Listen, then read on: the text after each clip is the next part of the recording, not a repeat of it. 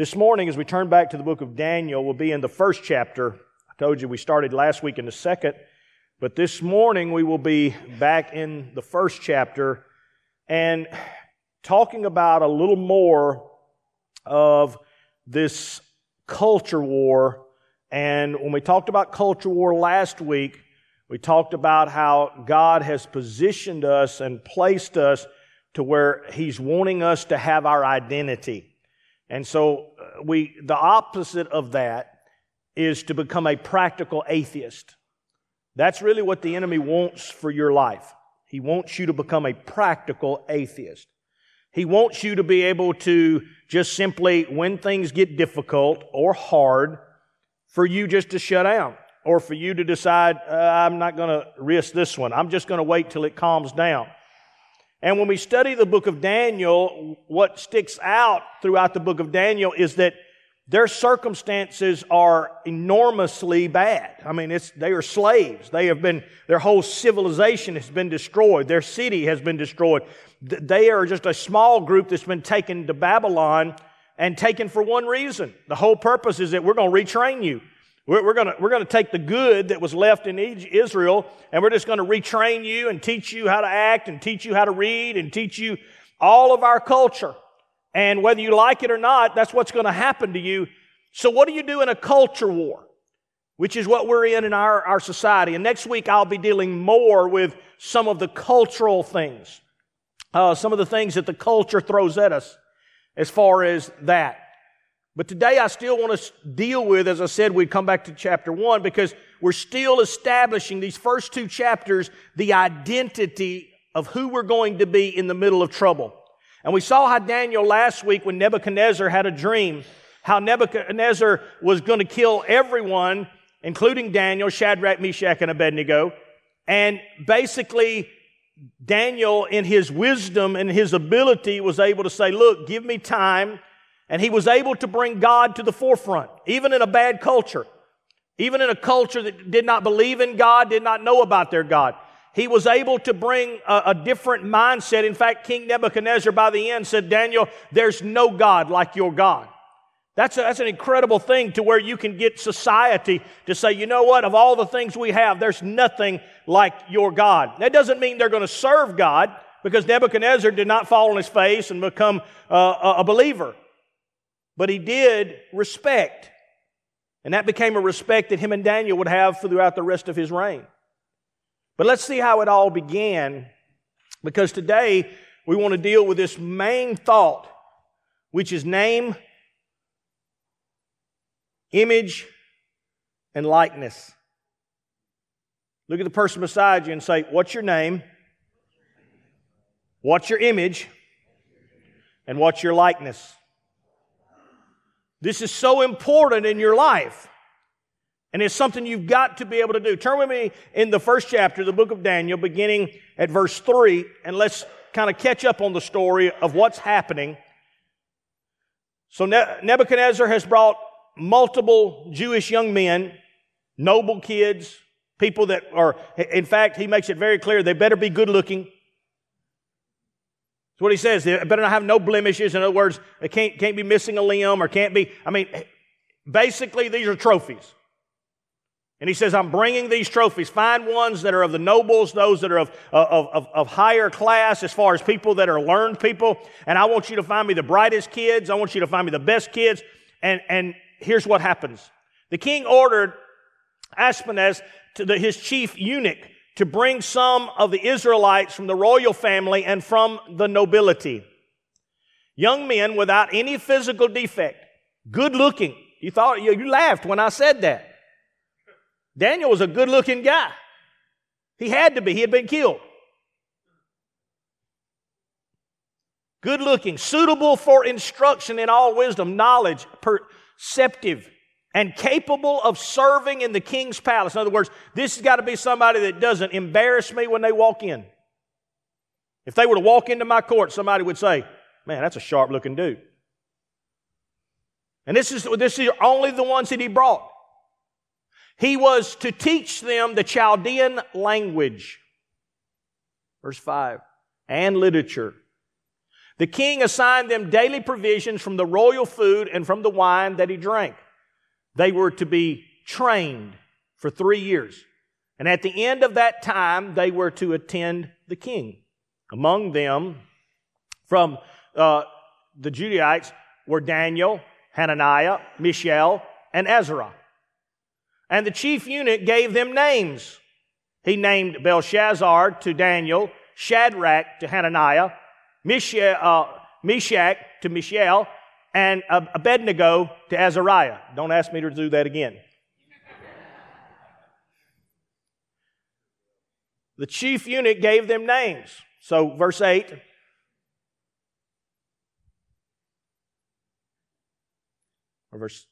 And Daniel determined that he would not defile himself with the king's food or with the wine he drank. So he asked permission from the chief eunuch not to defile himself. Now, this is his first entrance into Babylon. He is under the king. I mean, his whole country has been destroyed. And here's one 15 to 18-year-old young man who looks at the head chief eunuch, the guy who has all power over him, and says, look, I'm asking, please, don't let me defile myself by eating and drinking stuff that is not permitted for me. And this is the beginning of Daniel's journey in the city or the country of Babylon. In the nation, this largest nation, the mightiest king there ever has been. In fact, we studied last week that Nebuchadnezzar, among kingdoms, we talk about Alexander the Great, we talk about the Roman Empire. Do you understand that when he saw the vision, the golden head was Nebuchadnezzar? Everything below Nebuchadnezzar was weaker. He said, Nebuchadnezzar, you are the greatest king there'll ever be. The greatest kingdom there will ever be was Nebuchadnezzar's.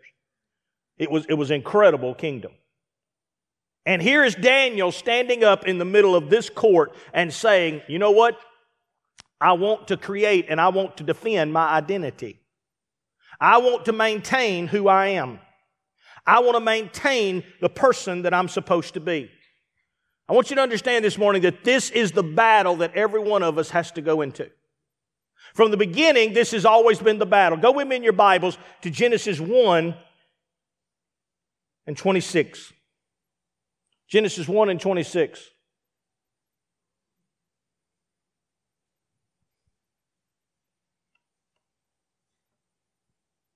We're going to get there. Genesis 1 and 26 says this. Then God said, let us make mankind in our image, in our likeness, so that they may rule over the fish in the sea and the birds in the sky, over the livestock and all the wild animals, and over all the creatures that move along the ground. This is your identity. From the moment you were created, humans were designed to be having dominion, to reign over. That's what's so sad about today, is that, think about it now, pharmaceuticals comes from where? Plants. Pharmaceuticals come from different enzymes, different things that's been created. Notice that from the beginning, you were supposed to have dominion over everything.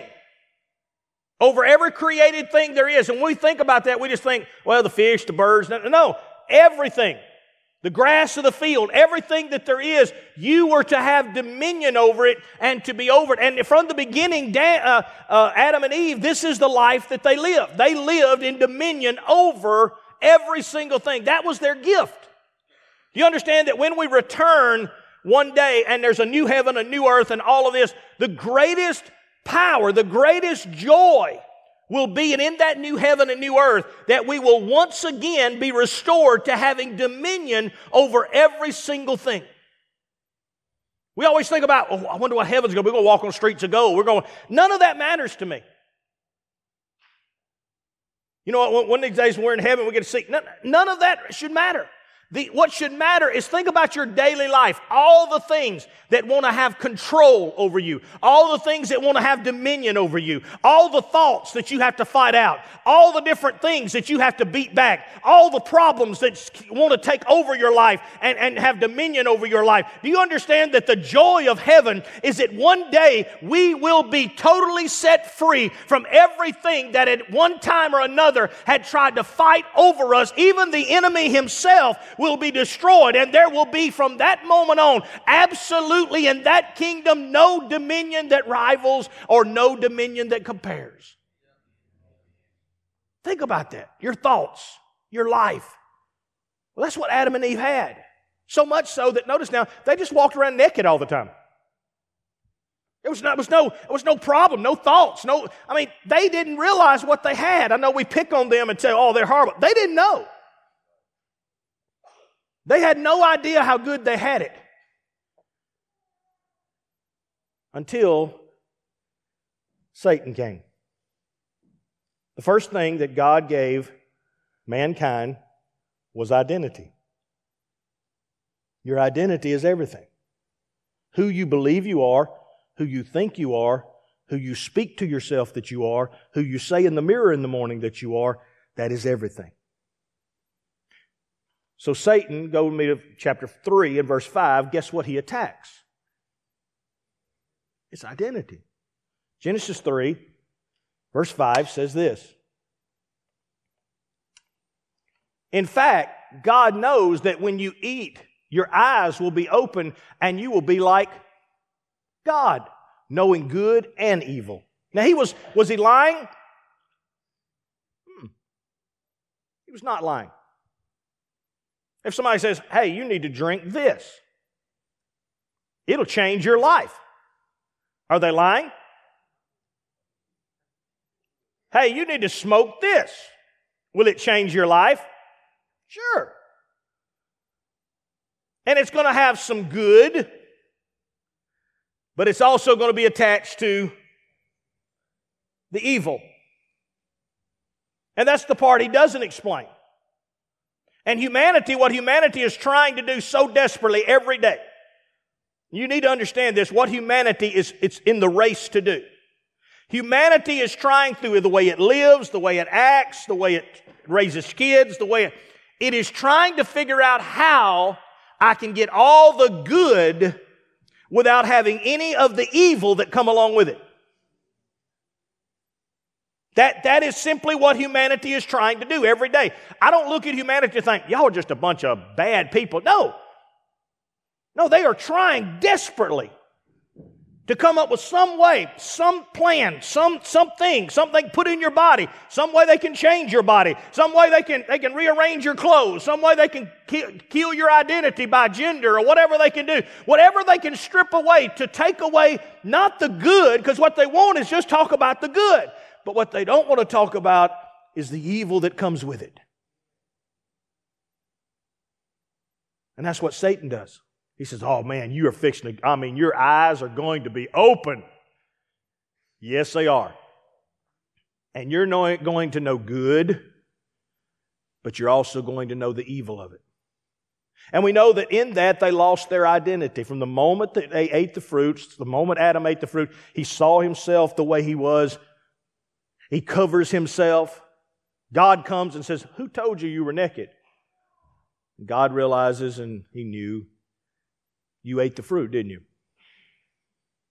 And God has to drive them out of the garden so that they don't become eternally stuck that way. And God puts angels around the tree of life so that they don't eat from that because then they would be stuck with no redemption like angels or whatever.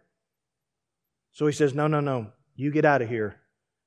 And I'm going to have a plan to reestablish your identity. That's what the goal is all about, your identity.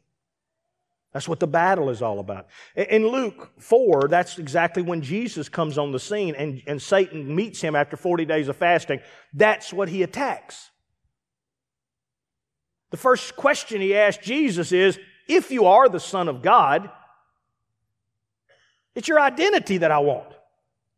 He tells him, if you will bow down to me, I'll give you all of this stuff. Hey, there's a good side. You're going to become the king of the world if you will bow down to me. There's a bad side. You also belong to me. And this becomes, in life, this becomes the battle that every single person has to face. So let me just explain it this way. What are the 5 top points this morning that every single person in this room, one or the other is top, that you are dealing with as an individual right now? Number 1 can be anxiety. Maybe you're in this room and you say, man, I'm telling you, I'm always dealing with anxiety. I'm always stressed out. I'm on all kind of medication. I'm all doing this, and I have to take stuff to sleep at night. Anxiety is the number 1 or part of the top 5 that attack us every single day to rob us of identity. The second one is called depression. Depression. Depression is simply wanting something you can't have.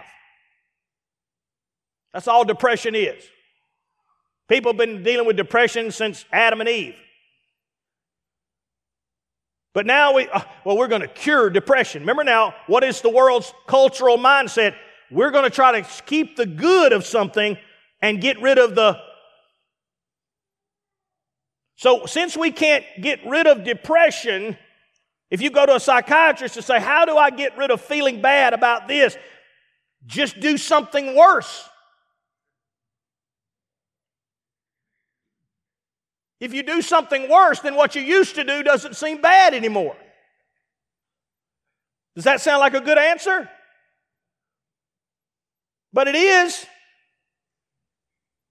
That's the answer the world has. Number 3 is stress. Just the everyday life, feeling like I don't measure up, I'm not enough, I'm not good enough, I'm not this, I'm not that. And the enemy uses stress on your life, anxiety on your life, depression on your life. He also uses finances on your life. Because what is the first thing we turn to try to cure our problems? If I just had some more money. In fact, the Bible makes it clear, money solves all problems, right? Well, the writer is talking about everyday problems. But we just sell into it all. We think that if we have the money, then it will solve the emotional problems, the depression problems, the anxiety problems. It'll solve all the problems. But that, again, is partly true, but it also is partly a lie.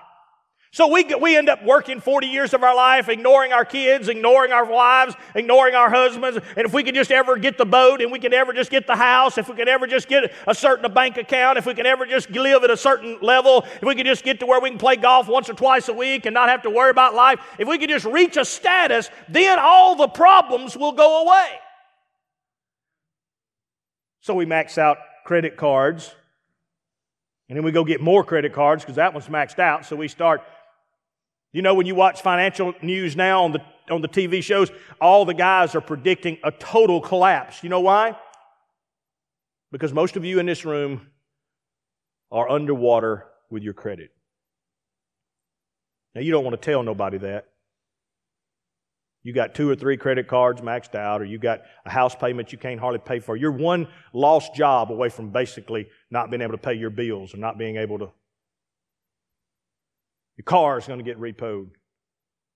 But you got it all. You got the car, the house, you got it all. As long as nothing goes wrong. And I gotta have finances. I gotta work. I gotta make money. Why? Because I done got all this stuff. And now I'm in bondage to it. Can't enjoy life. I have to work. Not because I enjoy it, because I have to. I got that truck. I got to pay for that truck. I know this is probably none of y'all. I'm just preaching. You can give this tape to somebody else later. And the 5th one that comes into your life is disappointment. Isn't it amazing how when we're already anxious, when we're already depressed, when we're always fighting off all these other things, all it takes is just like one flat tire. Isn't it amazing how it doesn't take a lot of stuff? Because when we're teetering so close to the edge, it just takes one bad day, one thing to go wrong. And all of a sudden you just blow up. You're just like, that's it. I can't take any more of this. And this is where the enemy fights you every single day, but he does it to gain power over identity. I mean, you say, Brother Lott, that's tough. It's a tough life to live in. Well, think of Daniel. Think of the anxiety that 15 to 18-year-old kid is living with. Think of the anxiety he has. Every day being trained a whole new language. You can't even speak your language anymore. Think of the depression he has. He just saw his own city, his own country totally wiped out. Think of the stress of trying to live for God in a place where they don't even know God. Think of financial. It's like, look, if you want to be successful here, you got to do what the king says. You want to be successful here, you got to be a yes sir, no sir. You don't want to end up down there washing dishes in the kitchen. Now you want to think of the disappointment that he feels toward himself and his country, toward God. Man, we royally messed this up. We had it made. A few generations ago, Solomon is sitting on a throne. And a generation or so later, here we are. Nothing. Think of that life. And every one of us can look at our life and say, that's the fight. What are the top 5 dangers then in our society? Number 1, addiction. So what does it lead to in our social life? Addiction. Number 2 is identity theft. These are the top crimes that take place. These are the top things in our society that take place all the time. Notice what they're always trying to do. Loss of privacy. The news comes on today, they'll say, there was 200,000 Social Security numbers that were stolen. Why? Because knowing your identity and having your identity is the most powerful thing in our day and age.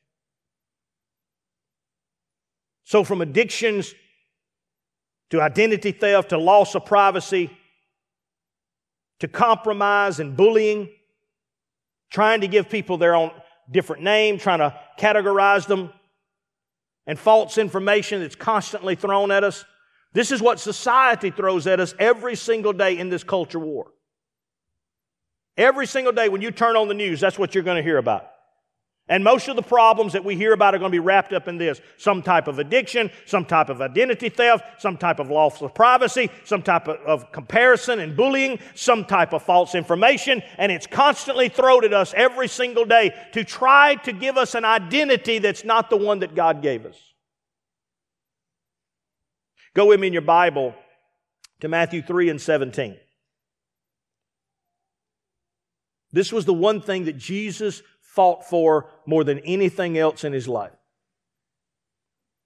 During His entire ministry, this was what He fought for. Listen to what it says. And a voice from heaven said, "This is my beloved Son, in whom I am well pleased."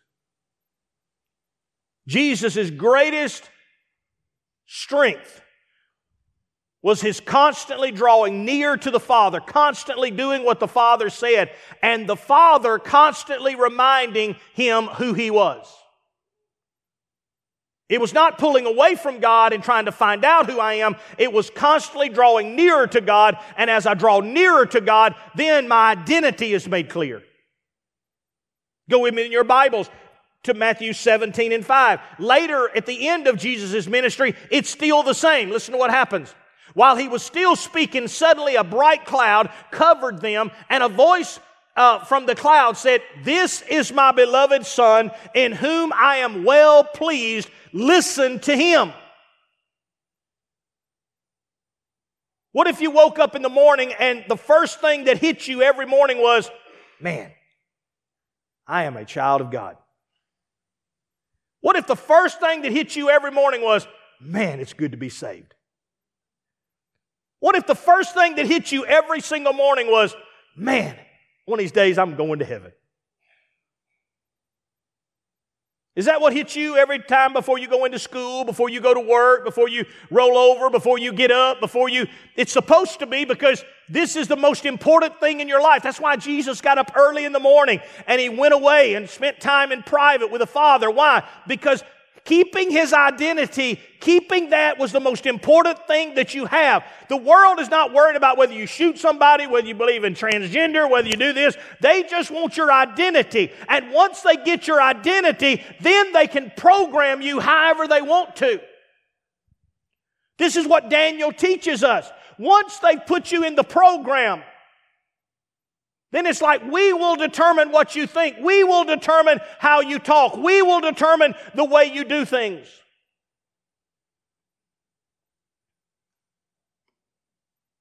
And eventually, we take on an orphan's mindset. Most of us in this room this morning, and people that will be listening to me online,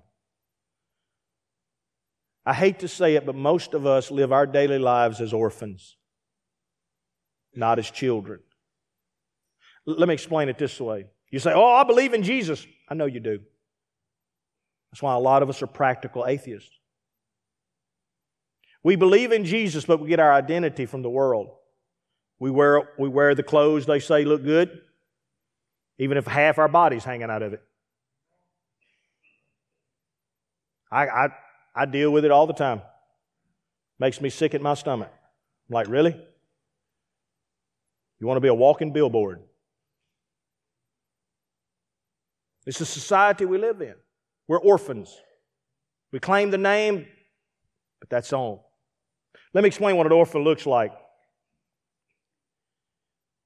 An orphan always focuses on their faults or the faults of others. An orphan is always cynical, critical, because they've been hurt. So they're either always thinking about my faults, well, I know I messed up, I know I'm not good, or they're always wrestling with what somebody else's faults are. An orphan, you experience rejection, and it leads to rebellion. As an orphan, you lose basic trust. As an orphan, you fear submission.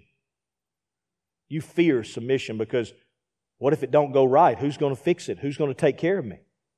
If I submit to this situation, that's why marriages are in such trouble. Submission is the whole basis of marriage. Now, before you go crazy on me, like look over and say, "Yeah, baby, you're supposed to submit." Understand, the husband was supposed to submit to Christ. So don't go looking at your wife. If you ain't going to do everything Jesus said, then don't go ask her to do everything you said. Submission doesn't begin with her. Submission begins with you.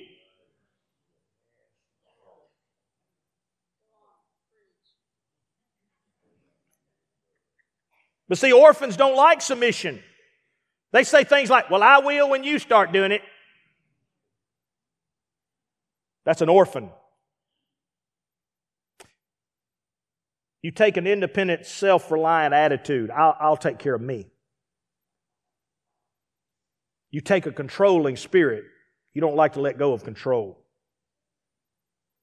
Relationships become just superficial because you're not going to open up and you're not going to be open with anybody. You just want to see what you can get from the situation.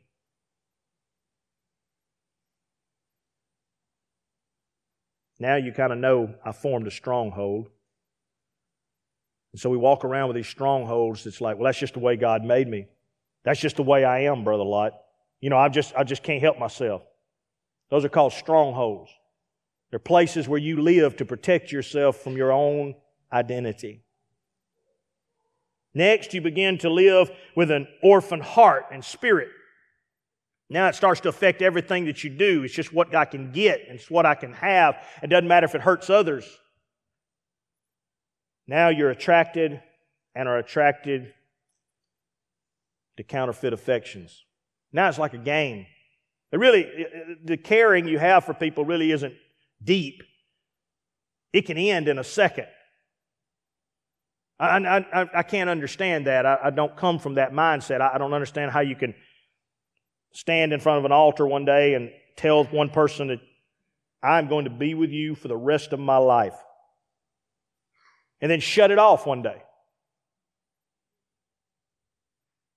I don't like you no more. I don't like the kids no more. You can have them too. I'm going to start me a new life. See, I don't understand that. But I guess if you got those strongholds and you got that life, I guess you can do that, because all of your affection is really counterfeit anyway. It ain't genuine. It ain't worth dying for. You're not submitting to anything. It's whatever I feel at the moment. But I go to church. I give some in the offering. You can still be an atheist. Do you understand that Daniel, Shadrach, Meshach, and Abednego were not the only Israelites that were taken into custody? They were not the only ones that were told to eat certain foods, and they were not the ones told to drink certain wine. But they were the only ones that were not counterfeit. The rest of them had the identity, had the nobility, had the background, had the name, had everything. But in reality, they were atheists to the very God that they claimed to believe in. But a son, I'm not trying to be hard, I'm just trying to tell you our culture. And I really don't care about the culture outside these four walls, because I don't deal with that. I expect them to be that way. But when, as we said a few minutes ago, when the divorce rate is the same inside the church as it is outside the church, there's a culture problem. Can we just be honest? There's a culture problem. When our kids are just as messed up as the kids that don't go to church, sometimes more messed up, where's a culture problem? You got issues. When you're eating, drinking, watching the same Netflix junk everybody else is, you got a culture problem. If we'll pay to have it brought into the house, there's a culture problem. Pay my $19.99 so I can bring this garbage in. There's a culture problem. Brother Lott, you've been awful mean. I know it. Don't worry, you'll be able to go outside in a few minutes, turn on your radio to whatever you want. Flip on your phone, watch whatever you want. Listen to whatever, do whatever. And you can come back to church next Sunday. And you can wonder why your life won't change. Not trying to be ugly, I'm telling you, there's a war. And I'm just asking you which side you're on. Which side of that war are you on? We don't have to walk around in monk suits and shave our heads and all be... But there's a line. There's a drawing line. Daniel had a drawing line. Look, I cannot cross this line. Are there any lines in your life, or is everything just, well, I don't want to do it, but I guess we need... Are there any lines in your life? Here's what a son looks like. When you're a son, you're secure. You feel your significance. You have identity. You have patience, trust, loyalty, faithfulness. You're generous because you know who's going to take care of you. You're humble. You're under and respect authority. You have a vision for your future. You know what you want to accomplish. You know where you want to be. You don't really strive for positions that really don't mean anything to you. You feel and accept love. Never is jealous of others' success. Whatever God does for others, that's God's business. And loves people. Let me give you 3 things real quick when we talk about these 3 words. Number 1, we need a name. Look at the person beside you and say, you need a name. Now, what society wants you to do is your last name. I'm a Lott. Pick a name. You can do a test online, send some blood in. They can find out how much Indian you got in you and how much Japanese you got in you and how much American and how much Irish and how much whatever else you got in you. You can buy clothes and do billboard to try to make yourself, this is my identity. It's my culture. I remember years ago when a group had asked me to teach cross-cultural ministries to their students. And it didn't go very well. Because they were wanting to talk about cross-cultural churches and multicultural churches. And I hear that phrase all the time. And I'm like, are y'all lunatics? Because I got in there with the class or was on the line with the class. And I said, let me just go ahead and make this clear to y'all. There is no such thing.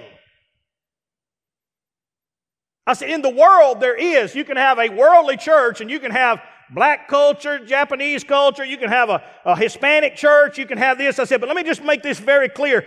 When you are a true Christian, you come out of every other culture and you become a Christian.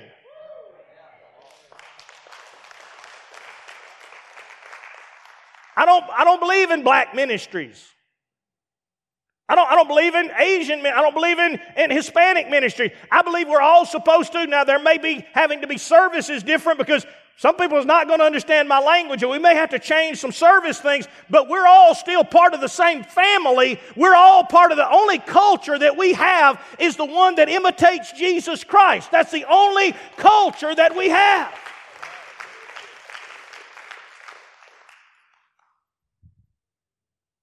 There is no other culture. Some of y'all already, I'd have messed y'all up already. But you go down that road and you watch how divisive it becomes, how insignificant you'll think of other people. I know it sounds crazy, but people from other cultures, other backgrounds, worldly cultures will drive by our church because we're not of the same thing. We're not the same name. We're not the same. And they'll say, they're not. Why? Because that's taught by the world. It's called identity theft. Listen, you need a name to affirm you. Go with me in your Bibles to Isaiah 56 and 5. Isaiah 56 and 5. Here's what it says.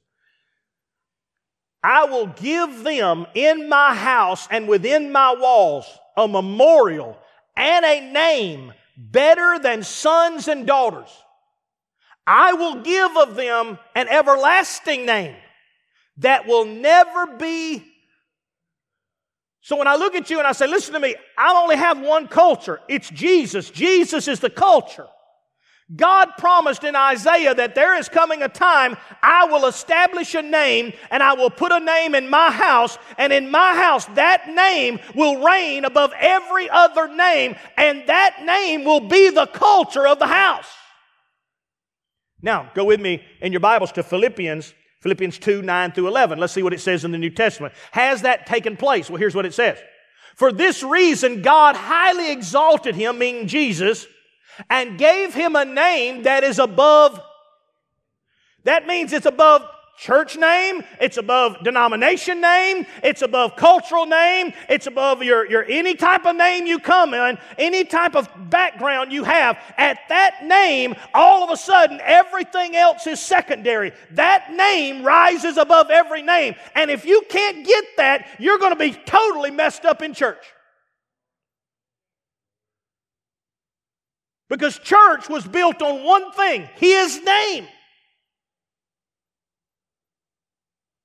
I can mess people up so quick.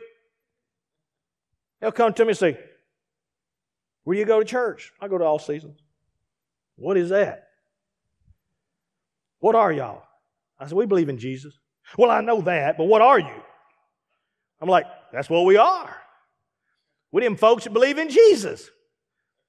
And you just watch them walk away half mad, half confused. Because when they can't culturally change you,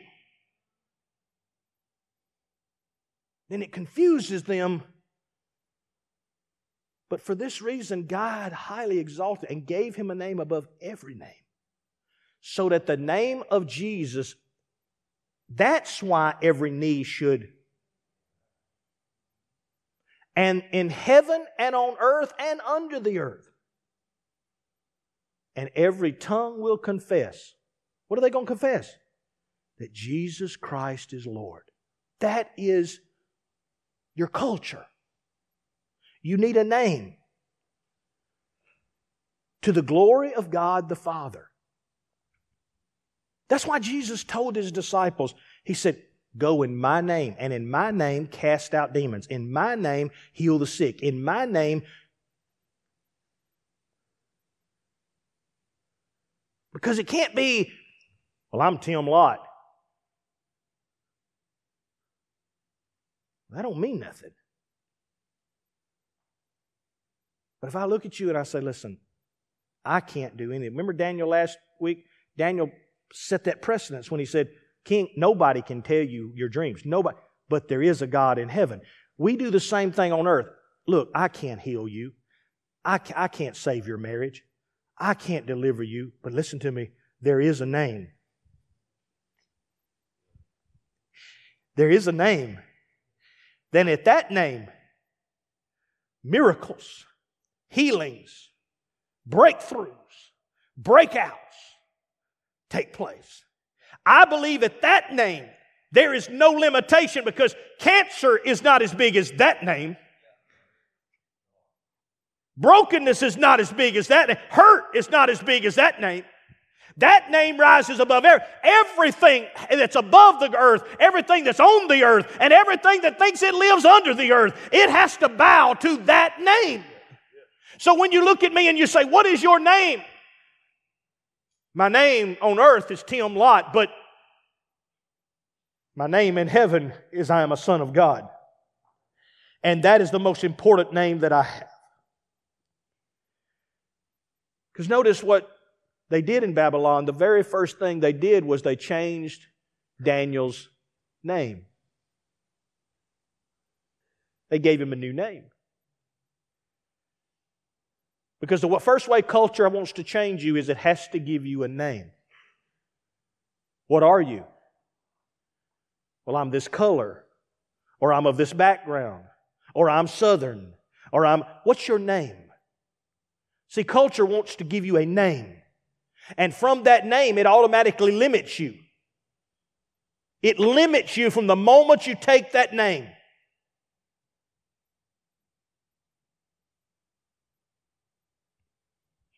And every tongue will confess that Jesus Christ is Lord to the glory of God the Father. In the Old Testament, the prophet says, the I Am has said. In the New Testament, since we live under the grace, we say, in the name of Jesus Christ. Why do you think the world says that when you pray, don't use that name? If you go to Congress and want to pray, they say, well, you can use God, but don't use that name. Why? Because that name is the name that has power. Listen to me. If you can attach your little bit of nothing name to that name, you become a somebody. Everything you are on this earth is going to get either 6 feet under or be given away when you die. But that name attached to you transforms you not only in this world, but the world to come. That becomes a ticket, not only for what's going on here, when God's going to bless you here, but when He's going to one day resurrect those that are dead, and us that are alive and remain will be caught up in the air to meet who? To meet Jesus in the air. And to forever be with the Lord. That's our desire. First, you have to have a name. Number 2, you need an image. Go to Psalms 139, verses 13 and 14.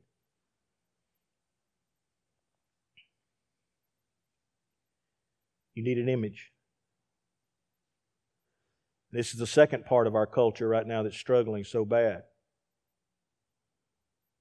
Because since they don't have a name, they don't have nowhere to go to find their image.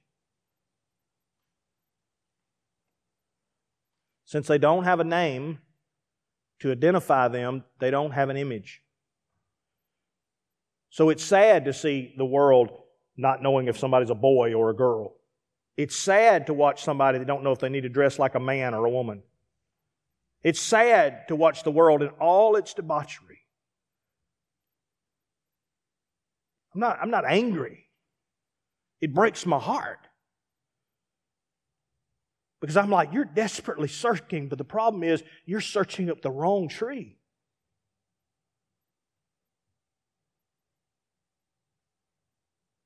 Here's what it says. For it was you who created my inward parts and knitted me together in my mother's womb. Verse 14. I will praise you because I have been remarkably and wondrously. Does that sound like our society?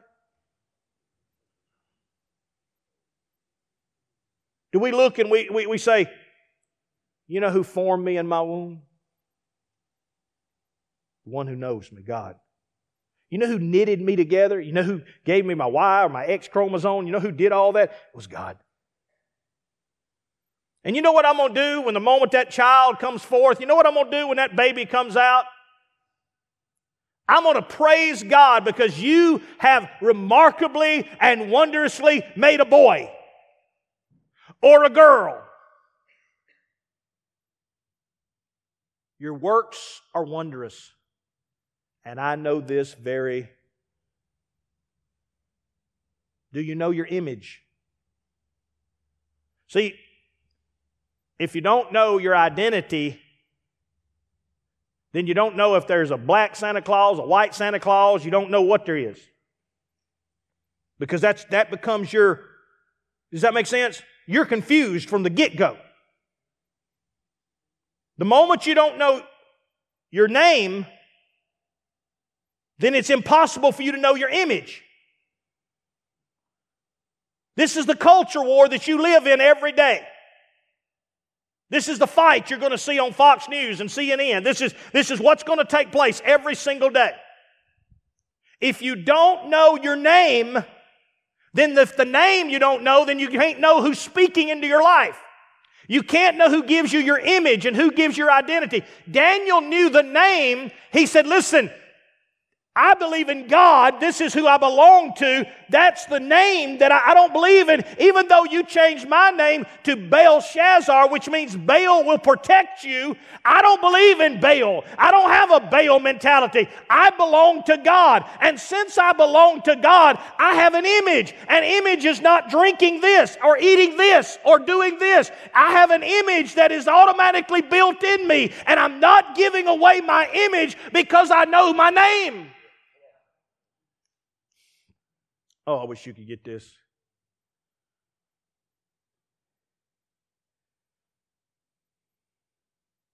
We need to be image affirming.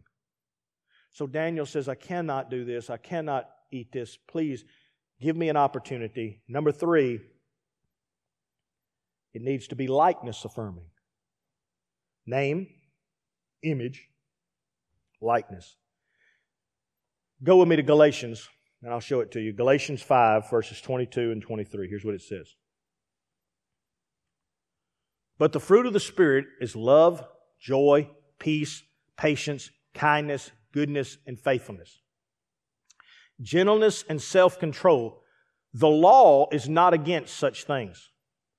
Those who belong to Christ Jesus, listen now, those who have that name have done what? Read it with me. Have crucified and its passions and, what is that? Image. Since I have taken on the understanding that I belong to Christ, that is the name that I'm attached to, therefore the things the world brings to me, I have crucified in my flesh, and the passions and desires that the world says if you pursue this and you get this, you'll be happy. I've said, no, I'm not buying that lie. I'm not going that route. My identity is in Christ, and since I'm in Christ, my image then is going to be like Christ. Let me read it to you from a different translation. Here's what it says from the TPT translation. But the fruit produced by the Spirit within you is divine love in all its varied expressions, joy that overflows, peace that subdues, patience that endures, kindness in action and generosity, a life of virtue, faith that prevails, gentleness of heart, and strength of spirit. Never set the law above these qualities, for they are meant to be limitless. If the Spirit is the source of your life, we must also allow the Spirit to direct every aspect of our lives. What does this mean, Pastor? If I get my name right, if I get my image right, then what happens is, then my likeness becomes right. What does God want for you more than anything else? He said, I've come that you might have life and have it. Jesus says, if you give and you serve me in this life you will have more than you've ever had, and in life to come, eternal life. So He wants you, look at the person beside you and say, He wants you blessed. He wants you blessed. But here's the problem. He cannot do it unless you take His name. He cannot do it unless you walk in His image.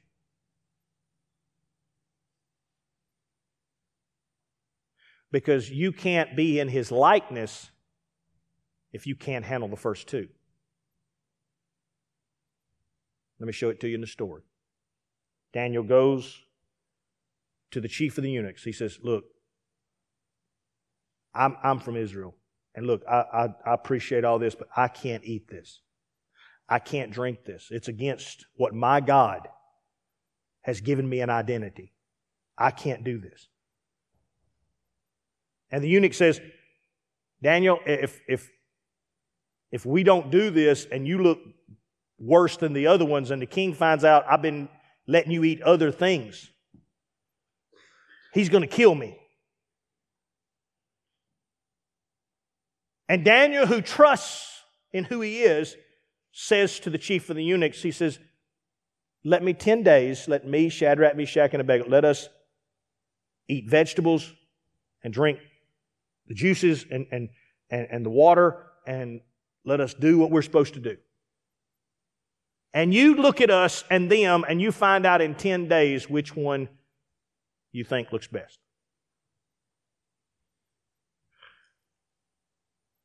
In 10 days, because now he's put God to the test. Now he's said, okay, God, I'm claiming your name. I'm walking in your image. God says, then the result of that is my likeness. In 10 days, the eunuch came and he saw them, and the Bible says that they looked 10 times better than everyone else that was eating the king's food. They tested them, and they were 10 times smarter. In fact, Shadrach, Meshach, and Abednego and Daniel, at the end of this story, of all the people that was in this program, of all the people, the 4 of them were the brightest, and they 4 were entered into the king's service after 3 years. It got to be so bad that the eunuch took away the wine, the food that the king had gave, and he made everybody start eating vegetables. How do I change my culture, Brother Lott? First, you have to know the name that you live by. If you're going to change your family, your culture, first you have to know the name. What name are you identified by? What is the name society gives you? Secondly, you have to decide the image that you're going to portray. What are the things God says don't do that? We don't watch that. We don't talk like that. What are the things that God has said, take on my image? Walk in my image. Why? Because you were made in the image of God. That's what He says in Genesis. Let us go down and make man in our image. Now, God doesn't look like us. God's a spirit. But what He says is, I want them to walk in spirit the way I walk in spirit. I speak things that are not as though they are. I see things from the future before we ever get there. God said, that's the way I want you to. You look at your kids and you want to say, I'm speaking over you before you ever even get to 20. Why? Because I'm in the image of God. And He says what happens is over time, when you do that, you will walk in my likeness. And if you're in my likeness, then you're going to prosper wherever you are. I tell people that all the time. I said, look, if you'd have took me, and if God says, Tim, here's where I want you to go, it wouldn't have mattered which church in Mississippi, wouldn't have mattered which church anywhere, it would have grown. It would have grown. Why? Because if I take on His name and walk in His image, then eventually I have to take on His likeness. That means I have to prosper. That's why God took Jesus, and just to show you the point, Jesus was born by an unwed mother in a cattle stall, a nobody that grew up in Nazareth. Even the people around him said, can any good thing come out of Nazareth? That was the culture. And Jesus said, I bottomed that boy out as much as I could. And let me tell you something. You still couldn't keep him down. Why? Because if you take on my name and you walk in my image, then you will eventually reflect my likeness. That is your identity. That is the war that the world fights you with every single day. Who will you look like when you get to the end? When you tell your story like Daniel, who will you look like? Who will you resemble? Will you stand?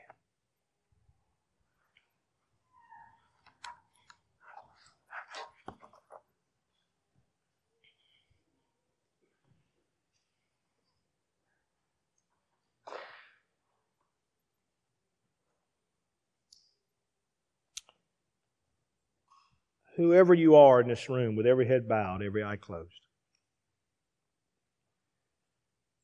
and you came in today and you've wondered why do I stay so stressed? Why do I not enjoy? Why do I feel anxious? Or why does it feel like the pressure's always on me? Why is it, Brother Lott, that so many addictions and stuff I hear about,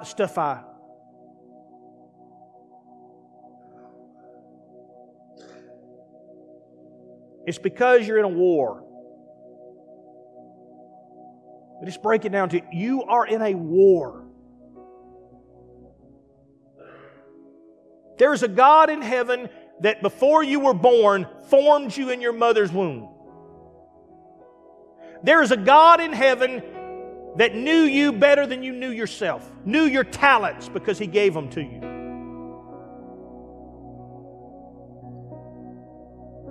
He knew that in that forming and in life and everything, there would be some weaknesses, but that did not bother God, because God knew that greater that would be in you, greater would be in you than anything that would ever come against you.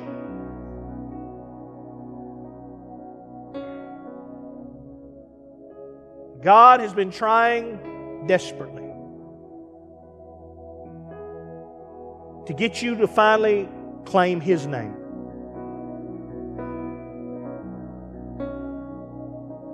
Let His name be the name, the culture that you say is mine. There is neither Greek, nor Jew, nor male, nor female. The Apostle Paul said all of that is gone. Yes, we still have things that we have to do to reach people. But in God's sight, there is absolutely no difference. No difference.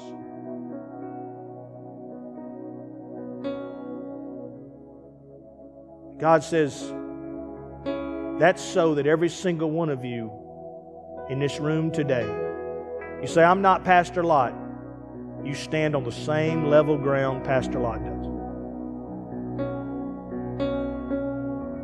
You stand on the same level ground. As one guy said it many years ago, the ground is level at the cross. Doesn't matter what your background is, doesn't matter what you did yesterday. God says, what I'm desperately trying to do is I'm trying to give you my name. And what I want you to do is take on my image. Through the Spirit, let Him guide you. Let Him lead you. Learn to love and learn to live in peace and learn to live in joy. So that one day someone walks up and through you they see my likeness. That they see Christ in you. That's the greatest compliment you'll ever get. Of all the compliments I ever get and have ever got in my life, the greatest one is this. Tim, if I ever met a Christian, I believe you're one of them. It's the greatest compliment I ever got in my life. Whenever I get that compliment, it's the greatest one. Somebody would say, boy, you can preach. That doesn't mean a whole lot. Man, I like to hear you sing. That's great. That doesn't mean. But for somebody to walk up and say, man, if I ever met a Christian, I believe you're one of them. To hear someone say, I'm going to tell you what, Pastor Lott don't make it to heaven. Ain't none of us making it to heaven. Because they watch my life. That's the greatest compliment. Why? Because they're not seeing Tim Lott. That old rascal died a long time ago. Tim Lott died a long time ago. What they're seeing is what the Spirit has done through years of bringing Christ so others could see Him.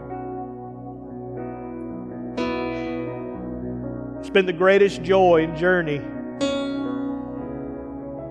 So whoever you are in this room right now, listen to me. Let me tell you what the enemy's after. He's not after your money. He's not after your time. He's after your identity. And if you sell your identity to him, he'll get the rest. He'll get the money. He'll get your life. If he's got your identity, that's just who you're going to be.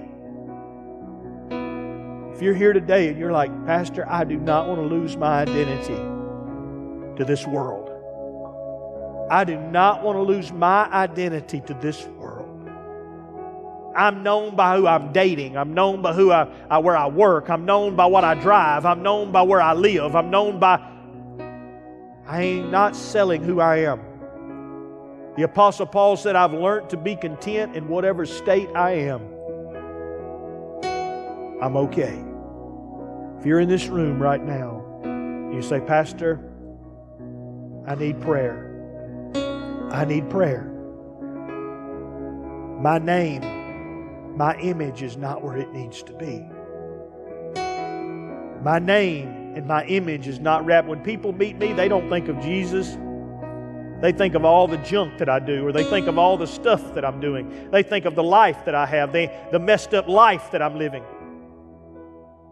And God sent you by today to tell you, I'm desperately trying to give you a name, an image, an identity, and a destiny. If you're in this room, you say, Pastor, that's me. I want you to step out. Meet me down here.